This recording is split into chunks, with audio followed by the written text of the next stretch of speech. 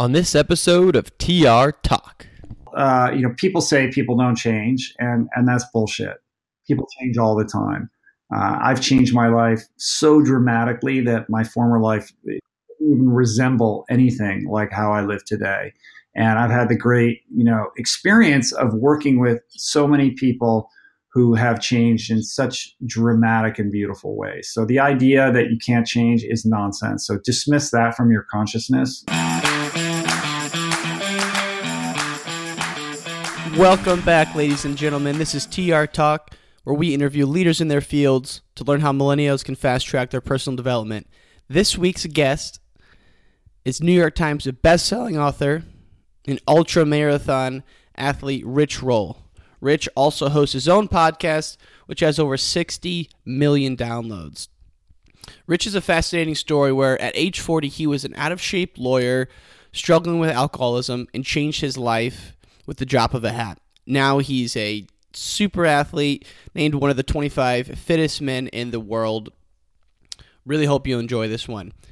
This week's TR Talk Fan of the Week is Matt Bonistar.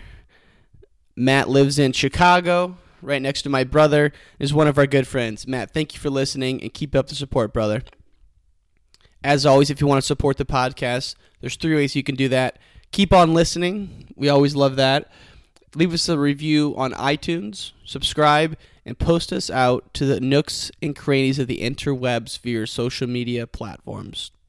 Thank you all so much. Now, let's take you to sunny Southern California for this interview with Rich Roll. Thank you. Rich, welcome to the show. Thanks for having me, guys. Great to be here. Now, we're really excited.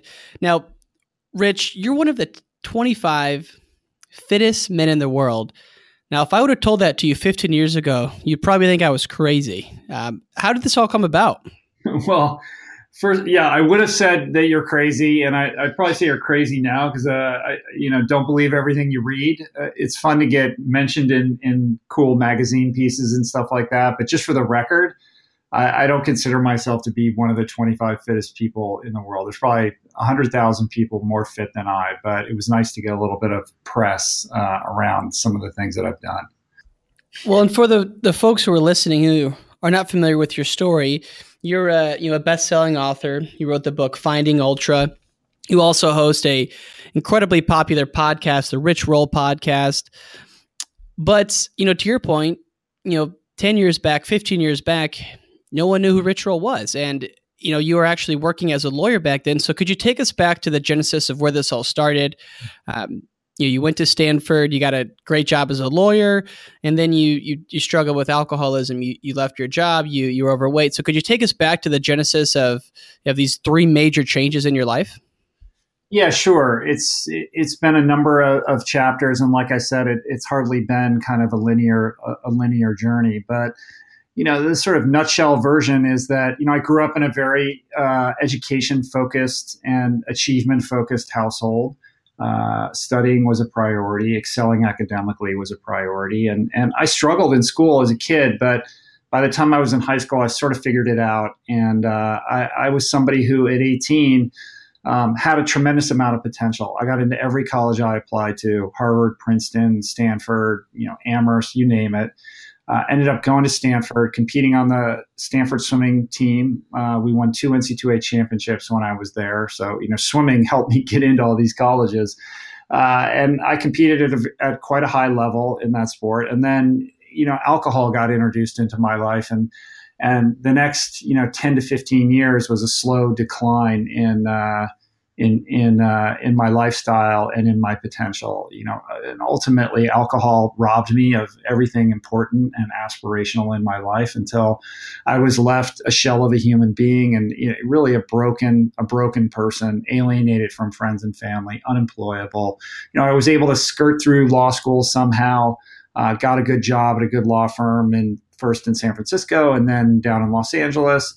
But was just kind of like it was a ticking time bomb before it all exploded. And sure enough, it did. And, I got 2 DUIs in a row. I was facing jail time. I had a marriage that imploded on the honeymoon. Like my life was just a one dramatic crisis, after another. And the whole house of cards really fell on top of me. And I ended up going to rehab. for 100 days, which is a long time to go to rehab in rural Oregon, sequestered away from, the life that I thought was so important in Los Angeles.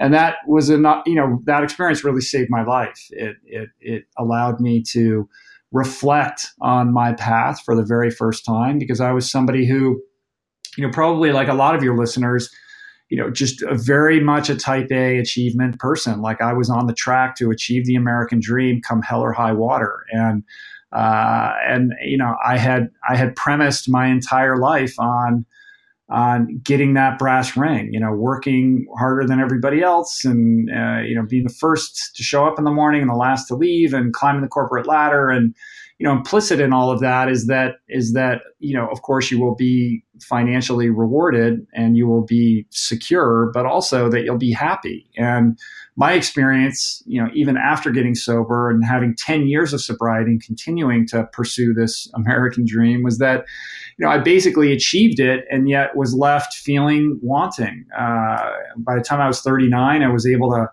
repair all the wreckage that I'd created as a result of my drinking and using. I was able to become a responsible member of society again, and, back on the partnership track at the law firm, and had a fancy sports car, and, all this stuff.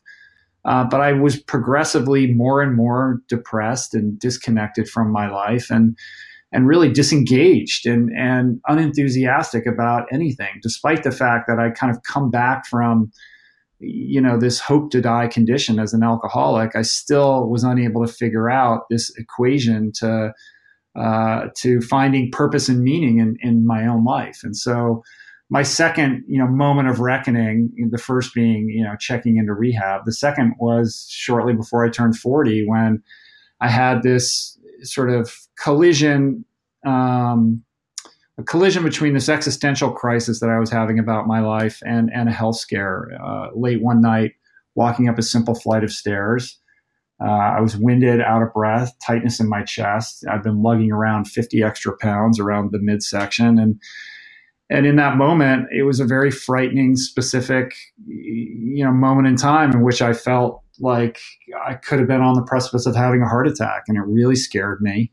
And it made me realize, that I needed to take stock and inventory of how I was living and make some significant changes. And it was very much like that day I decided to go to rehab, like this, like sort of, wrinkle in time, this sort of line in the sand moment, crack in the door, where I had this, impulse, this willingness to actually, make some changes. And because, going to rehab had changed my life so dramatically, I was able to recognize how powerful this moment was, and how, imperative it was that I act on it, swiftly and decisively, because I knew all too well, if I didn't, it would just pass and I'd be back to the status quo. So that experience on the staircase was really the launch pad, the kind of, catalyst into everything that I'm doing today.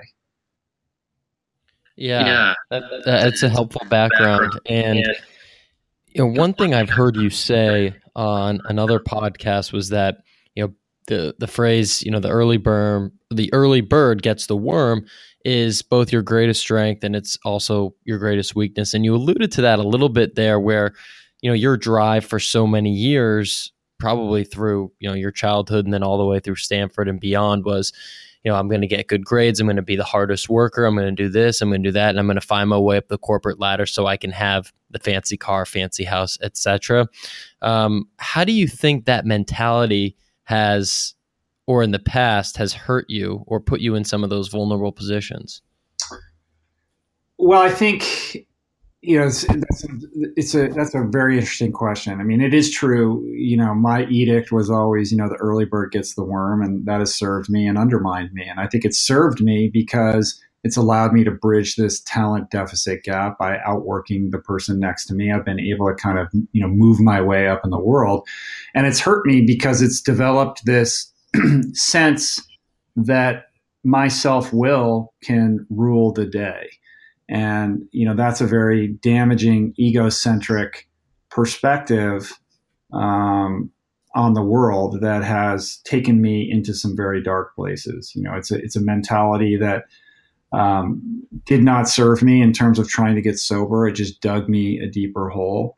And it took me a very long time that the solution to so many of my problems and the way forward is not necessarily to buckle down and outwork the next person, but to relax, release, and surrender.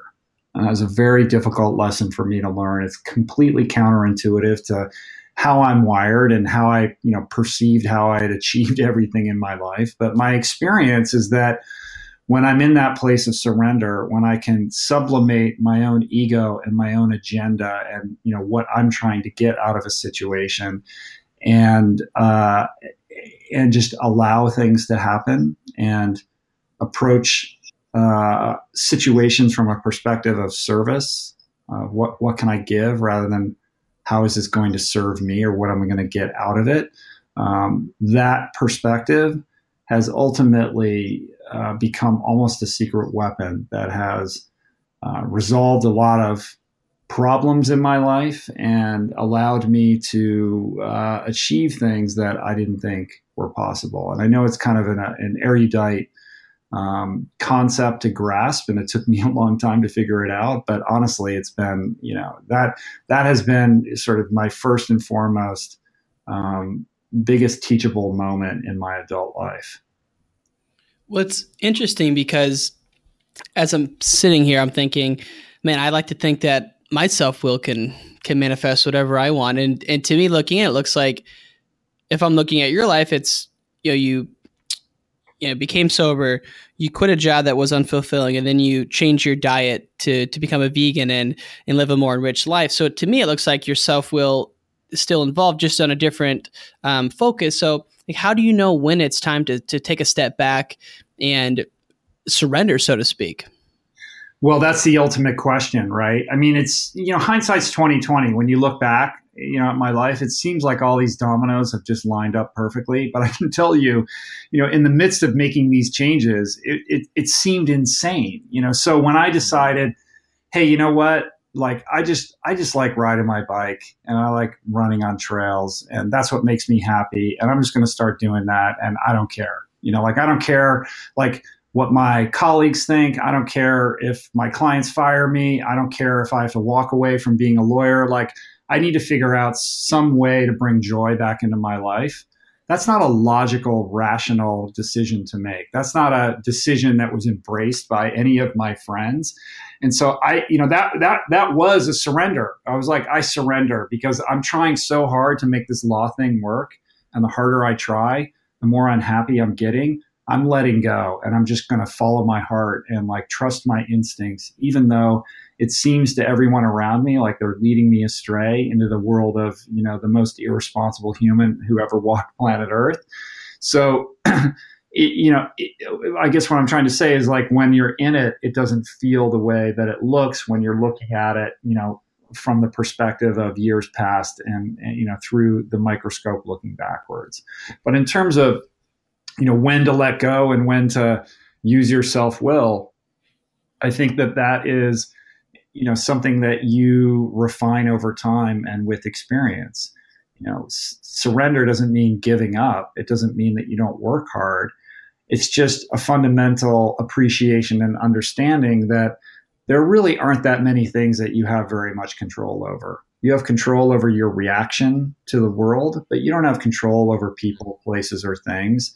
And I think a lot of unhappiness and aggression and resentment is driven by a frustration that that the world and other people are not aligning in the way that you would like them to. And I know that caused me a lot of frustration. And so to get to a point where you can let go of that, where you're focused on what you can control, your behaviors, your actions, but you're at peace with how that's received by the world and whether or not that's going to result in the desired outcome that you seek, I think is a healthier way to kind of, plod your way through life. Yeah. And how about you talked about when you make some of those decisions that it's generally unpopular with your colleagues or your clients or your friends or whomever. So I want to put a pin in that around, you make a difficult decision and say some of your friends at the time don't support it. How has that affected you to either you change the opinion of some of your friends and then they're on board with you, or you say, well, screw those guys and gals, because if they're not going to support me, then I don't want them in my life. And then you find new people that support you, because I have to imagine the circle that you're with now is much different than it was 15 years ago, 10 years ago. Yeah, my circle is definitely very different now, but I think it's a more nuanced, approach that I've taken. Just because somebody isn't totally on board with me doesn't mean that they get excised from my life necessarily. It's more about the emotional boundary that I erect around myself. So, initially, especially when I was drinking and using, I couldn't trust my instincts. My instincts led me astray. And so for many years throughout early sobriety, I was trained and learned to run my decisions by a panel of other people before making them, until I felt like I had become emotionally mature enough and had developed, had sort of, honed the tools sufficiently that I could once again trust my instincts. And then it became a matter of dipping my toe into the world of trusting my instincts and seeing what would happen. And so by the time, I was making some kind of radical decisions, I had come to a place where I really could trust my instincts. And I knew that they would lead me into, a better place for myself, irrespective of what other people thought.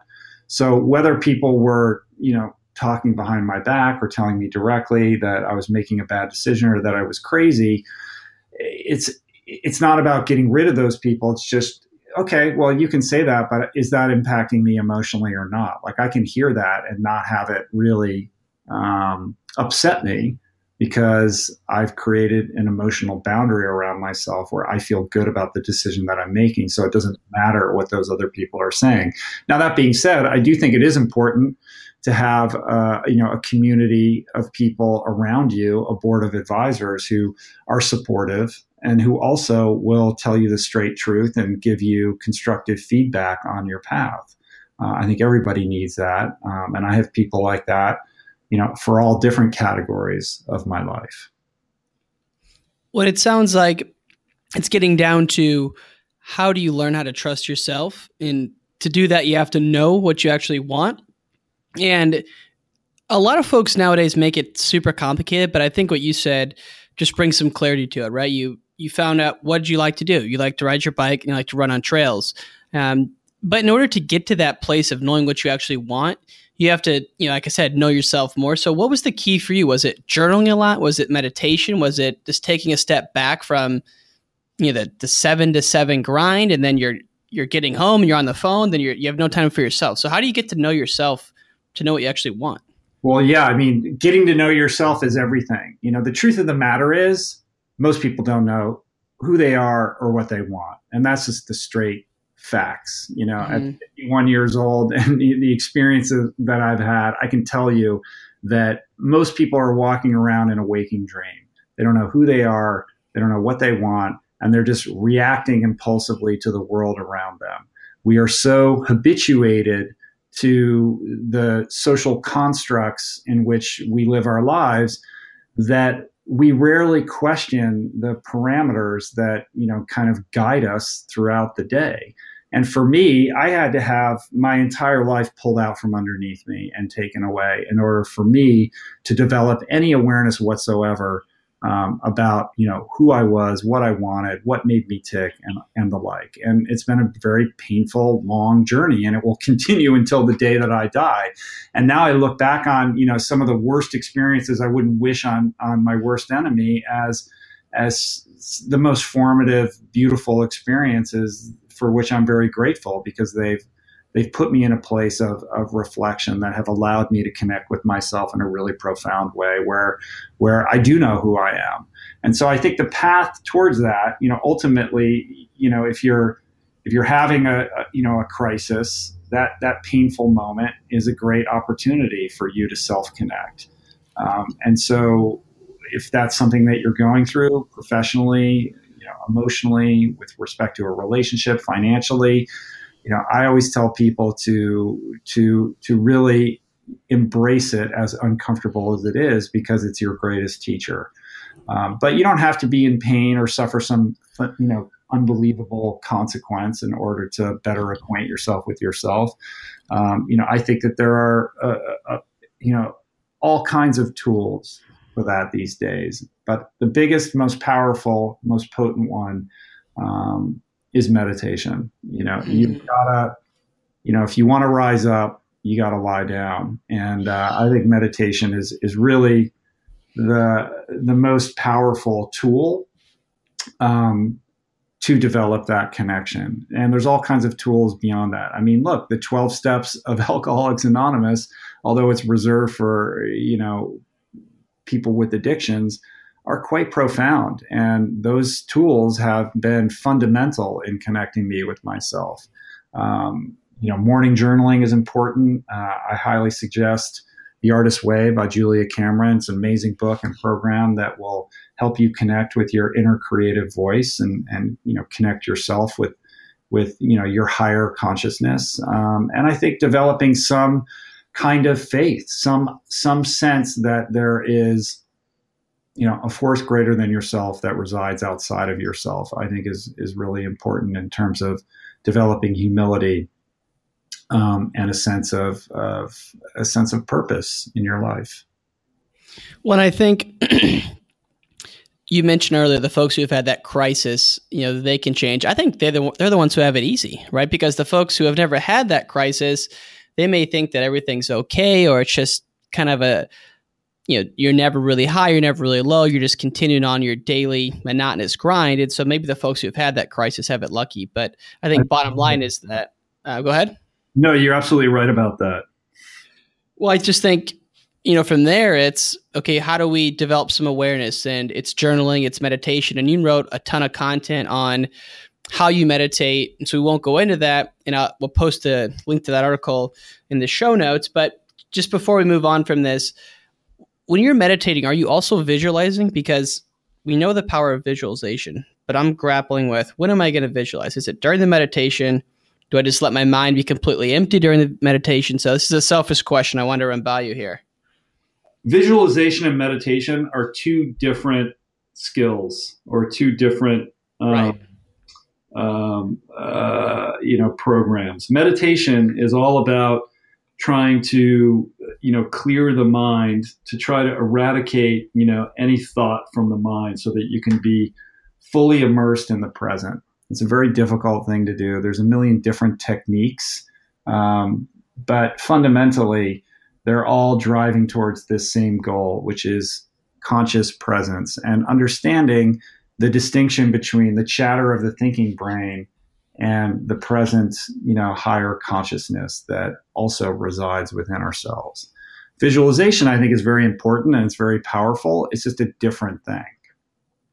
Do you do them at the same time, or that sounds like not, but when do you do each? Yeah. No, I do them. Yeah. Meditation is not visualization. If you're visualizing when you're meditating, then you're lost in thought and right. You're not present. The idea with meditation is to constantly try to anchor yourself in the present, in the moment. And when a thought occurs, to brush it aside and bring yourself back to the present and bring yourself back to the present. Visualization is something that I would do. Like I could do that, when I'm running or when I'm riding my bike or, during a purposeful morning journaling exercise. Like all, those things are more appropriate for the rumination that comes with visualization, or the sense of anchoring yourself in a result, which I think can, empower neural pathways that can help you with your success equation, but they're just different from meditation. No, it makes sense. Okay. It's kind of relief to hear that, because, when you're meditating and thinking of what you want, it's kind of stressful, but then, it's like, when do I have the time to visualize? So had to ask just for my own selfish needs there.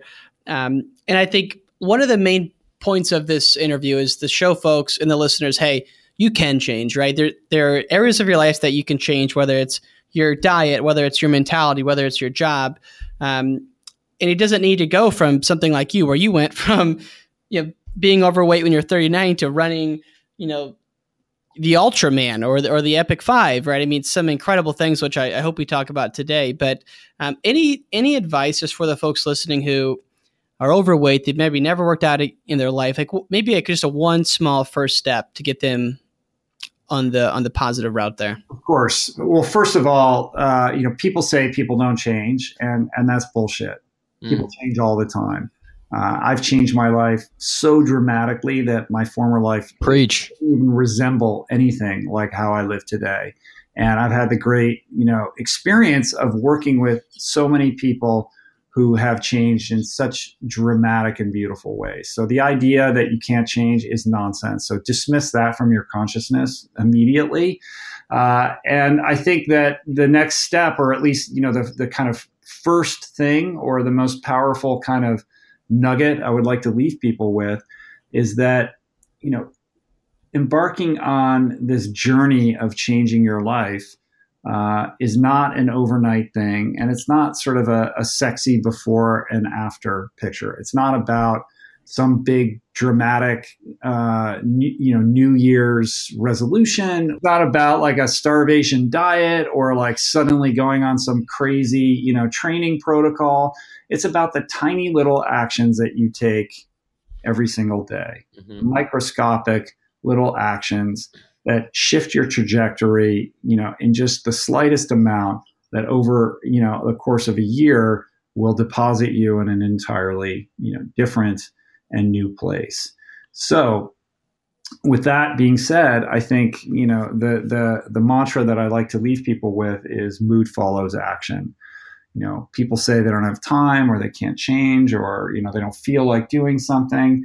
You've got to learn how to turn off the idle chatter of the thinking brain that's trying to talk you out of whatever is in your best interest, and learn how to be present and just act. And this is where meditation comes in.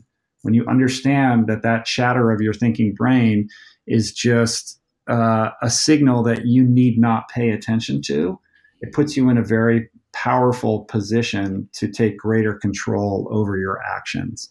And ultimately, it's your actions that change your life. It's not how you feel about your actions. And when you can learn to take actions despite how you feel about them, or feelings that make you feel like you're going to die, even though you're not going to, that is what is going to change your life. It doesn't matter how you feel about the action. It only matters that you take it. And once you take it, that will shift your mood. But if you sit around waiting until you feel like doing something, you will be sitting in that chair waiting until the day that you die. And that's powerful, man. And I think, something I couldn't tell you who I could attribute this quote to, but, oftentimes people get stuck in their because they're comparing their, middle of the movie to someone's, final scene, right? They look at you and where you are, and they think that all of a sudden you just lost 50 pounds and became, one of the 25 most fittest men in the world. But in reality, that took, a dozen years from when that happened to where we stand today. So I think that's very encouraging. And we want to just take a quick pivot here to a few rapid fire questions before we wrap this up that we sourced from the audience. And one that I'd be very curious to know about from you, Rich, is you've accomplished so much in your life. What is the thing or a few of the things that you're the most proud of? That's a good question.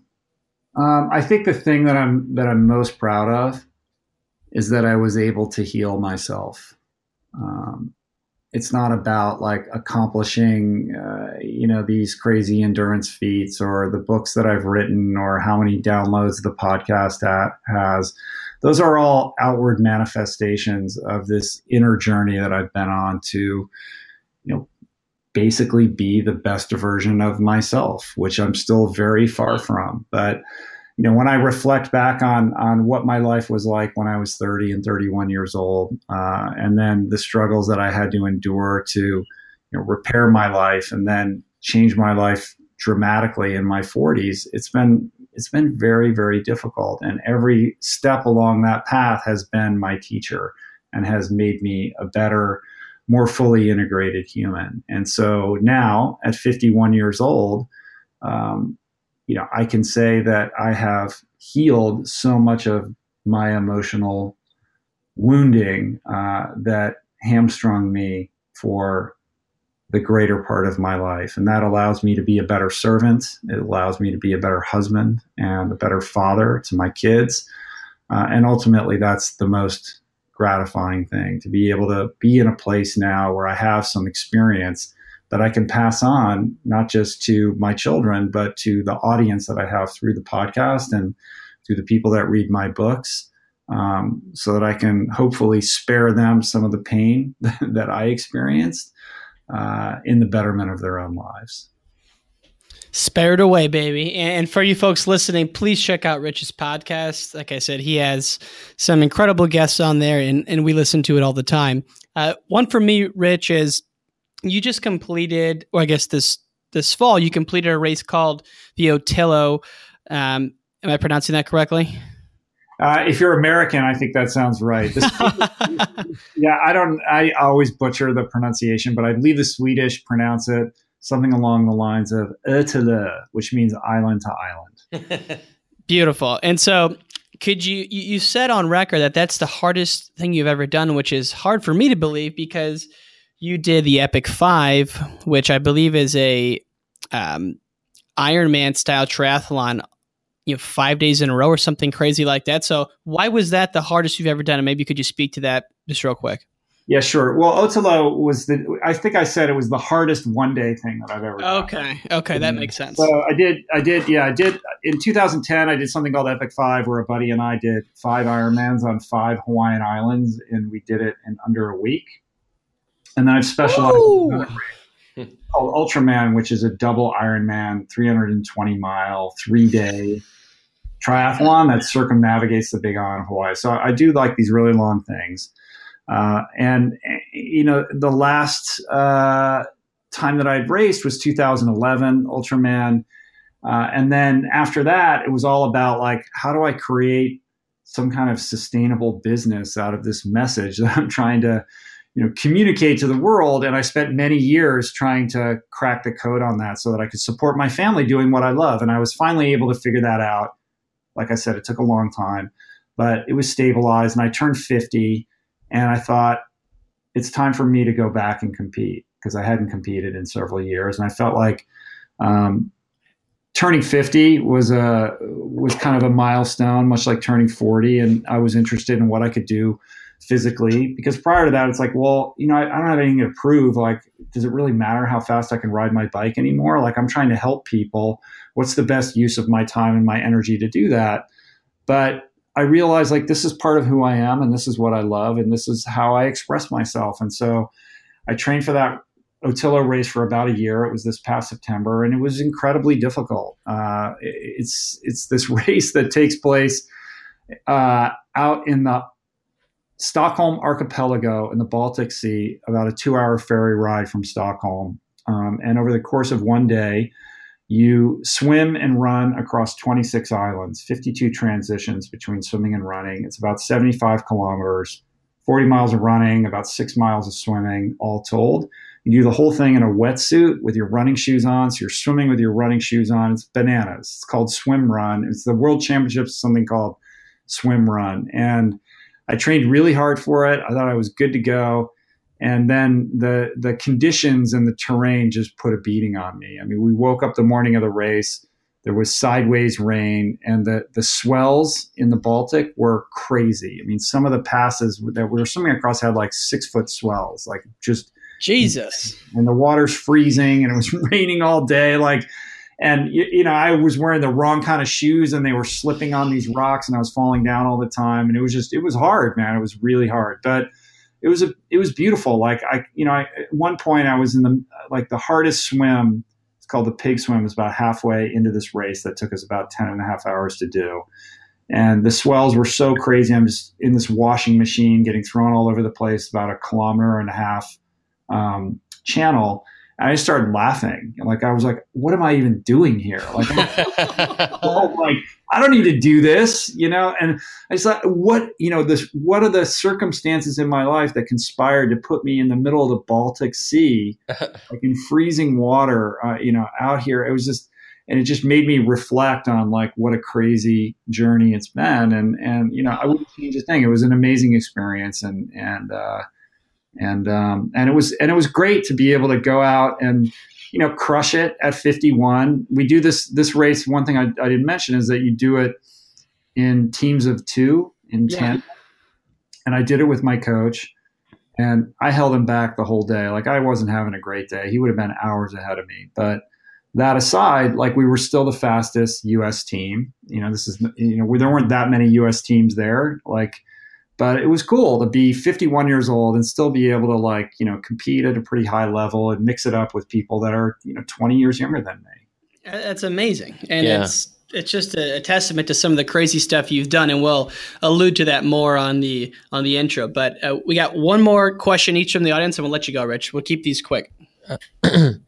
Yeah. So one from me is, again, not to overplug your podcast. I don't know if that's possible, but you've had some great guests recently. One I've been borderline obsessed with was Lance Armstrong, and you had Tim Ferriss on recently. And one thing that I really admire about your podcast is that they seem to be very in-depth conversations where you're getting vulnerable. The guest is getting vulnerable. Similar to why I admire someone like James Altucher's writing is that you kind of dig into that emotion. So I'd be curious on your thought process when you meet someone new or you have those types of conversations to uncover things that aren't really public and things that not everyone already knows, and trying to add value to the audience that way. Yeah, I mean, well, thank you for saying that and for noticing that. I mean, for me, that's always the priority when I go into these interviews. My biggest goal, if you could call it that, is to emotionally connect with the guest. And if I can do that, I trust that whatever information needs to get imparted will be imparted, but the information always comes second. Like, I'm trying to find a way in where I can make that person feel comfortable, so that we can get real, and that doesn't mean that I always achieve that.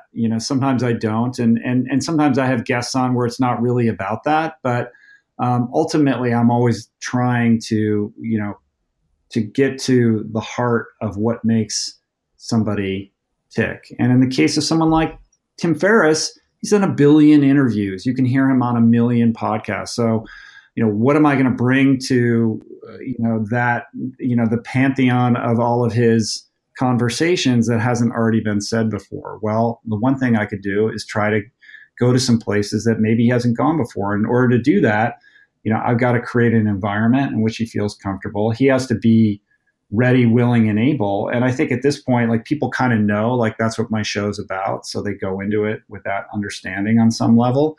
But for me, that's really the thing I'm most interested in.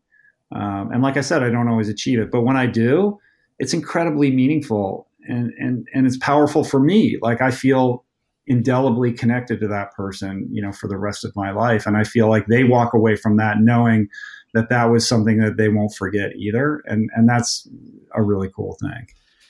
That's amazing. And as hosts of our own podcast, we're always struggling with, hey, do we get their story out there or do we go into some new content? So it's a constant battle, and that's super valuable what you just mentioned. The last question, then we'll let you go here, Rich, is, I'm personally just interested in this. So this isn't even from the audience. This is my own question. And that's, you're a New York Times bestselling author or a bestselling author on several publications, Finding Ultra. You have the 2nd edition coming out this March. What's your writing routine like? When do you start? Do you have coffee? How long do you go? Give us the rundown on that. Oh man, you're hitting me where it hurts today, because I'm struggling with this. I've been really struggling, in all honesty.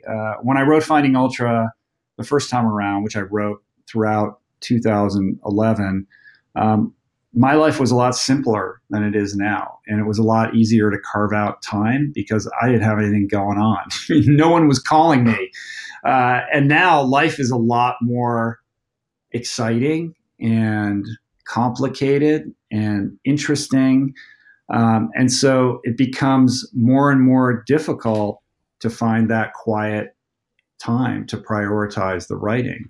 And it's easier to like agree to go do a speaking engagement or something that sounds cool or whatever.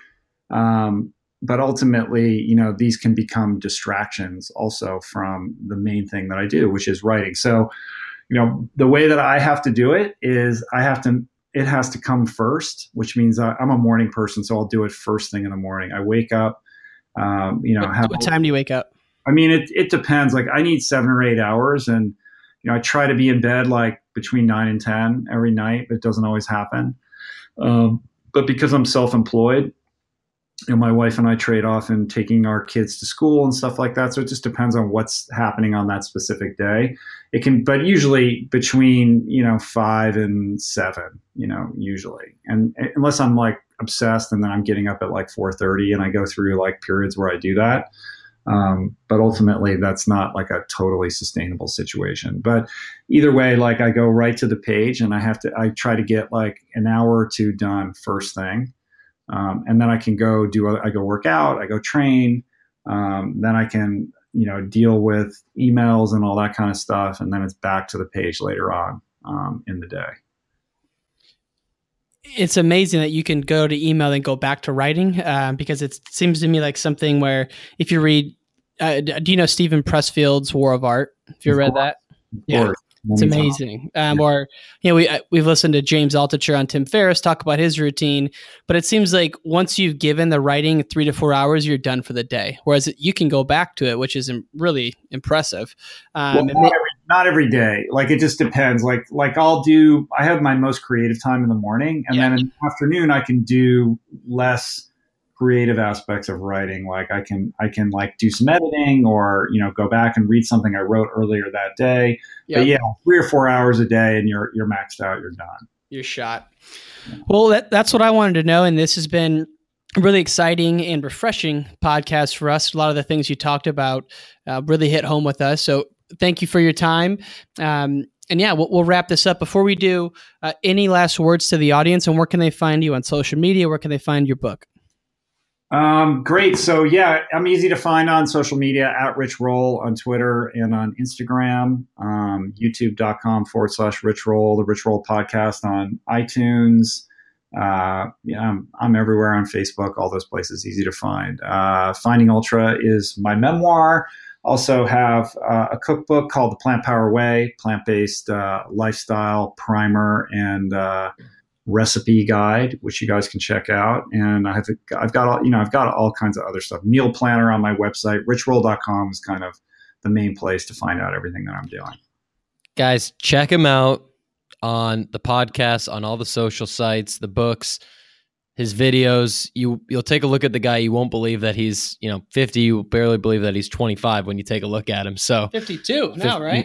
Yeah, 52. No, 51 now. 52 in October. Okay. All right. Well, Rich, again, we really appreciate the time. This was great. And for the listeners, we'll be back with another episode coming to you next week. Thanks, guys. Appreciate it. Ladies and gentlemen, thank you so much for listening to that episode of TR Talk with Rich Roll. Please check out his book, Born Ultra. And if you want to support the podcast, 3 things for you. Go ahead and keep on listening. We always appreciate that. If you feel so inclined, leave us a review on iTunes, subscribe, and post us out to the interwebs via your social platforms. Thank you again. We'll be back next week with a new episode. Peace.